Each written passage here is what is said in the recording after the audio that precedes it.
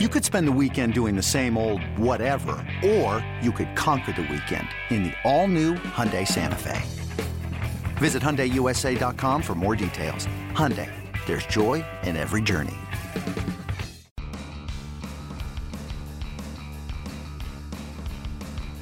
You're listening to MLB.com Extras, brought to you by MLB.tv. It's baseball everywhere. Hey everyone, Tim McMaster here along with Brian Hoke, our MLB.com Yankees reporter, talking about the Yankees here on the podcast. And we got to start with some talk about starting pitchers and who the Yankees could bring in. We'll also talk about the Rookie Career Development Program and Justice Sheffield a little later in the podcast. And we'll set up the lineup rotation and bullpen that the Yankees would be sending out to the field if the season started today. So we'll get into that as well. But first, Let's start with the starting pitchers. And Gerrit Cole was rumored on Wednesday to be headed to Houston. Deal was imminent, said some of the tweets. Turned out not to be quite so imminent. He is still available for trade. And now we're hearing also that the Yankees still very much involved with Yu Darvish. So Yu Darvish has said, well, it was originally tweeted, I guess, that there were 5 teams remaining in the Yu Darvish hunt, and Darvish himself replied with a tweet that there was another team as well, so that brings it up to 6. But either way, the Yankees are one of them, Brian, so it seems like they're very much involved in bringing in a very good pitcher still this offseason. Yeah, they are, and they've made that a priority. But this is an example of why you got to be careful with social media. I think everybody put that at face value that Gerrit Cole was heading to Houston, and not so fast. But in Darvish's case, if he's going to come out there and say there's a 6th mystery team, I like his sources a lot better than anybody else around the league. So I think there's still a chance. I think the Yankees have remained on the periphery there with Darvish. There's clearly interest, but the Yankees are also pretty adamant that they're going to get under $197 million, and they're going to have to reset that luxury tax rate. So if they do add Darvish, I would expect to see another move. Maybe you move a guy like a David Robertson and clear off some of that salary there. But Brian Cashman does have room to add Darvish, but he'll have to shuffle a little bit to keep it under 197. Can we just have all the players just jump on Twitter and react to rumors? I mean, wouldn't that make this a lot helpful? easier? Yeah, I'm in favor of that completely. Yeah. It would make us a lot more busy, though. I'm not sure if I could ever get to sleep. That's true, constantly checking it out. So if you had to weigh the better chance of happening, Gerrit Cole via trade or Yu Darvish via free agency, where would you say the best possibility lies? It's tough. I think that the Gerrit Cole thing is realistic, and I think Pittsburgh obviously is holding out for the best offer they can get, and I'm not sure if they're going to do a whole lot better than a package with Clint Frazier. That's a pretty appealing package if all the reports are correct, and the Yankees obviously have an outfield glut, so I think they could go get Gerrit Cole right now if they wanted to. I think they've been obviously hesitant to include a guy like a Miguel Andujar. They're not going to give up a Gleyber Torres. Darvish obviously would be, they'd only have to give up money, no players there. So I think that in a lot of ways that would be preferable for the Yankees. But as I said, there are financial constraints there too. And everything we have heard from Hal Steinbrenner, from Brian Cashman, is that they're going to reset that luxury tax rate. Obviously, you've got that huge free agent crop coming next winter that they want to be ready for. So I think stay tuned. This has been a very slow developing free agent market. It seems like the offseason has been more quiet than one I can remember in recent history, but I think it's got the potential for a very noisy middle to late of January, and then before you know it, everybody's heading down to Florida and Arizona for spring training. It pretty much has to be noisy at this point. There's no other options. Eventually, these players need to find homes, and these teams need to find the players. All right, let's get into lineup, rotation, bullpen, not including Gerrit Cole or Yu Darvish or any other moves, but certainly including Giancarlo Stanton. Let's start there with this lineup. You have Brett Gardner leading things off, then Aaron Judge batting second, where he batted a lot in 2017. Then Stanton in the 3-hole, Greg Bird cleanup, Gary Sanchez behind the plate batting 5th, Didi Gregorius 6th, and then Aaron Hicks 7th, Miguel Andujar at third base 8th, Ronald Torreyes at second base 9th. Obviously, there's other possibilities at some point in the season to fill those roles, but we're talking about right now if the season was started. How does that lineup stack up? If I'm Aaron Boone, I take my chances with that, and I think it will change somewhat before they're on the field for opening day. I'm not sold that Andujar's their opening day third baseman. I'm not sold that Torreyes will be the opening day second baseman, but that's what we're working with right now as far as trying to project this team. And I think you take your chances with that, especially that 1 through 7. That's very formidable. You know, I know Aaron Boone said that he would think about stacking all the righties, but I think that putting Greg Bird in there to break them up in the heart of that lineup, they're obviously banking on him having a huge year.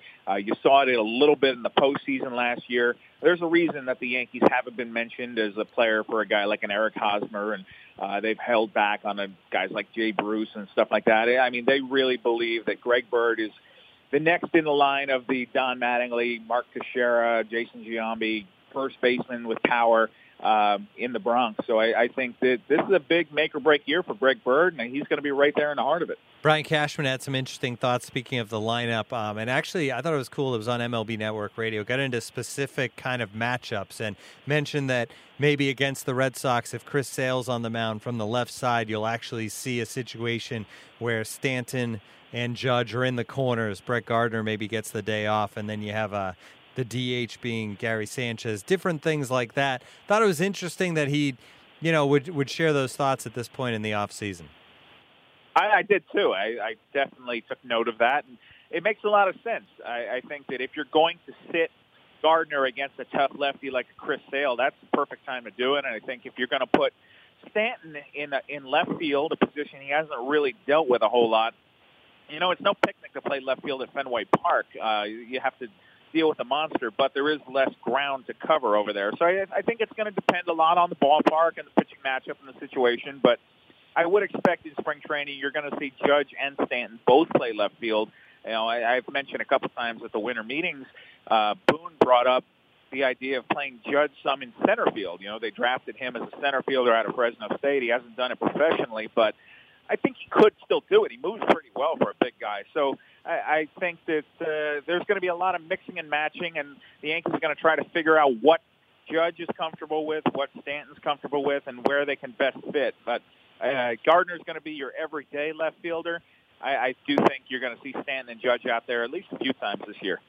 All right, let's move on to the rotation. And as set up right now, Luis Severino, Masahiro Tanaka, Sonny Gray, CC Sabathia, and Jordan Montgomery. I mean, I know they're in on Darvish, they're in on Cole, but that's a pretty good rotation as it stands. That's the rotation that got them within one win of the World Series last year. So I think having those guys all coming back, it makes a lot of sense for them. They were happy that Tanaka didn't opt out of his contract. They were happy that CC Sabathia decided to come back at a reduced rate. And, you keep your fingers crossed that you're going to get solid performance out of both those guys. In Tanaka's case, he was a lot of up and down last year, but you saw some brilliance. Sabathia was really terrific. He was their stopper in a lot of situations, and he has really mastered the whole pitching with less velocity thing. And Severino comes back. He established himself as the ace. I think you bank on Sonny Gray is going to be more comfortable and get some more run support in his first full year as a Yankee. I think that's a lot to heap on somebody in the middle of the season, going to New York, going to the pennant race from Oakland, new place, relocating your family 3,000 miles across the country. There was a lot on Sonny Gray's plate last year, so I think that he's going to be more settled in and have a full year under his belt. And I think that Montgomery really showed you a lot of poise. This was a guy who pitched beyond his years last year. Really impressed me by going up against tough competition and not buckling. He doesn't seem to have a whole lot of give in him. So that's a guy that can definitely be at the back end of your rotation, compete for that fifth spot. And if they wind up bringing in a Cole or a Darvish, somebody like that, then that's a really good guy to have down at AAA, too, waiting in the wings. And obviously on paper, the bullpen looks great as well. Aroldis Chapman, assuming he can get back to being the Aroldis Chapman that he's been in the past. Then David Robertson, Dellin Betances, Chad Green, Tommy Kahnle, Chase Shreve, and Adam Warren. There are question marks, though. I mentioned Chapman. Obviously, there was the struggles late in 2017 for him. Dellin Betances would like to forget 2017 happened. So there's a chance this bullpen could be dominant, but it's not guaranteed at this point. Yeah, especially the second part of the year for Betances, because remember, he was an all-star. The first part of the year was actually pretty good for him. I think that Chapman fell out of the favor. He worked his way back in, but he was spending some time in middle relief. So for both those guys, it was fastball command. It was not being able to throw the ball over the plate or not being able to put it where they wanted to, depending on either one. I think that there were a lot of things. That's the thing with relief pitching. It's such a fluctuating thing from year to year. You hope, if you're the Yankees, that Chad Green is going to replicate what he did last year, because he was phenomenal. You know, this is the guy who earned comparisons to Mariano Rivera in 1996.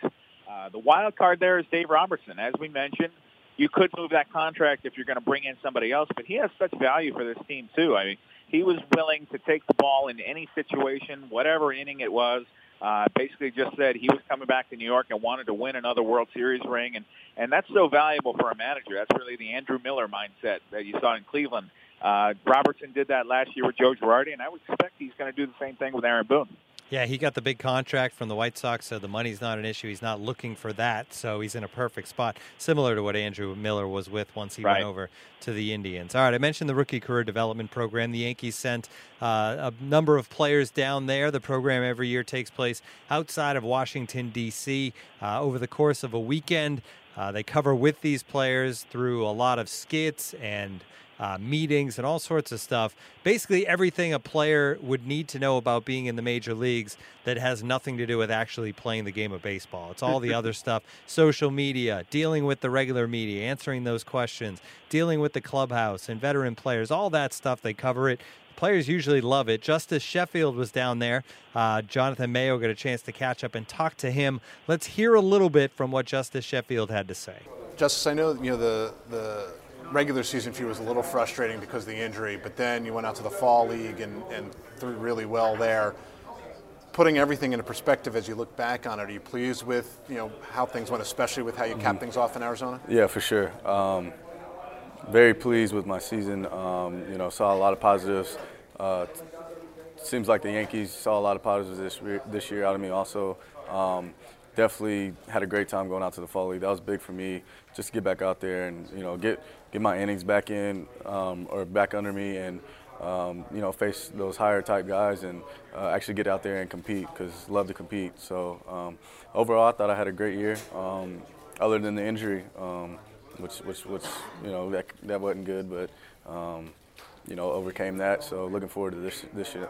As a guy who loves to compete so much, how much did you learn about yourself to force yourself to slow down and all right, I got to make sure my body's okay before I go back out and do my thing? Yeah, it's tough because I'm usually on go, and sometimes it's kind of hard to take your foot off the gas pedal and know when to take your breaks and things like that. But I think that's just learning, going through it. It's weird because I think the injury happened for a reason. I think it was a learning experience, learning curve, since I've never been injured in my career. So it was definitely new to me to get over not being able to be out there on the field and, overcome it and get back out there with my teammates. So Arizona, you're going just to get work in. And I know you're a confident guy, but were you a little pleasantly surprised at how well you were able to compete given the time off and given the level of offensive competition there? I think I was just kind of hungry to get back on the field. Missing those 2 months, which I thought I was going to be able to come back before playoffs even started. I thought I was going to, get a few outings in before playoffs, but ended up not working out that way. So I think going to the fall league, just being hungry and getting to go out on the field and compete again against, like I said, those top guys. It's time to play ball. So, looking ahead quickly, that's often thought of as a stepping stone. Mm-hmm. You were in Double-A, so you're probably starting to sniff New York a little bit. How, as a guy who's you're kind of go, do you sort of keep yourself contained while trying to sort of force the Yankees' hand to keep moving you up towards New York? Yeah, well, the way I look at it is I just got to go out there and do my thing. Let the front office and things like that handle where they're going to put me or where I'll end up and things like that. But the only thing I can do is just go out there and, do what I do best, and that's get outs and, help my team, give my team a chance to win. Okay, a couple of sort of fun questions for you. First one is, who would you say your celebrity lookalike is? Celebrity lookalike? I don't know if you guys ever saw Empire. I've gotten Lucius Lyon a lot, especially with my purple suede jacket I was wearing last night. I got that a lot. No, I could see that. I could definitely see that. What's the craziest experience in baseball that you've had? Fun, silly, wacky? Craziest experience. Craziest experience was probably going to Taichung, Taiwan. Totally out of my custom. I was waking up eating rice and in the morning and things like that. So it was a pretty crazy experience. And your favorite Major League Baseball memory from when you were a kid? Probably winning the gold medal out in Taiwan. So Sheffield talked a lot about a 2017 that was really a bit of a roller coaster ride, Brian. He battled through an injury at one point, but then finished things off very strongly in the Arizona Fall League. And it seems like he's getting to the point where he's starting to knock on that door in the Bronx.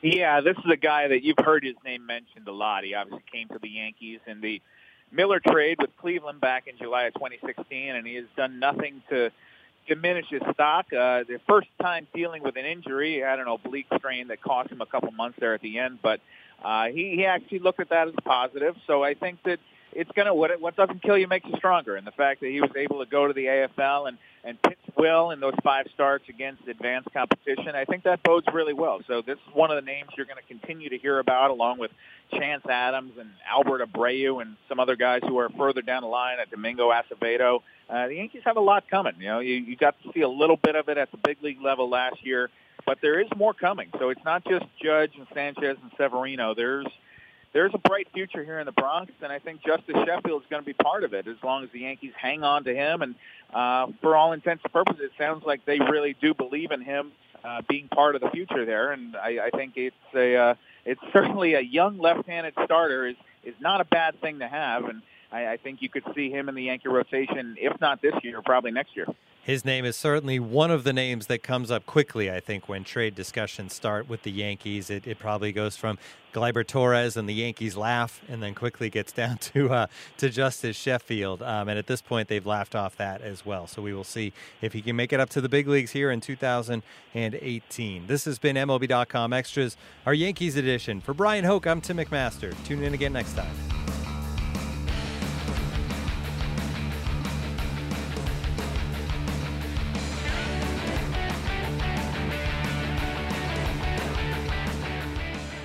It's blazing hot outside. You get in your car to turn on the AC to get cold air pumping, but it blows hot air out. This issue is commonly caused by low refrigerant due to leaks in the AC system. You want an easy, all-in-one solution that will restore the cold air in no time. AC Pro Recharge Kits make restoring cold air easy for even those with zero DIY experience in less than 10 minutes. Save time and money versus going to a shop by picking up an AC Pro Recharge Kit today. Be a pro with AC Pro.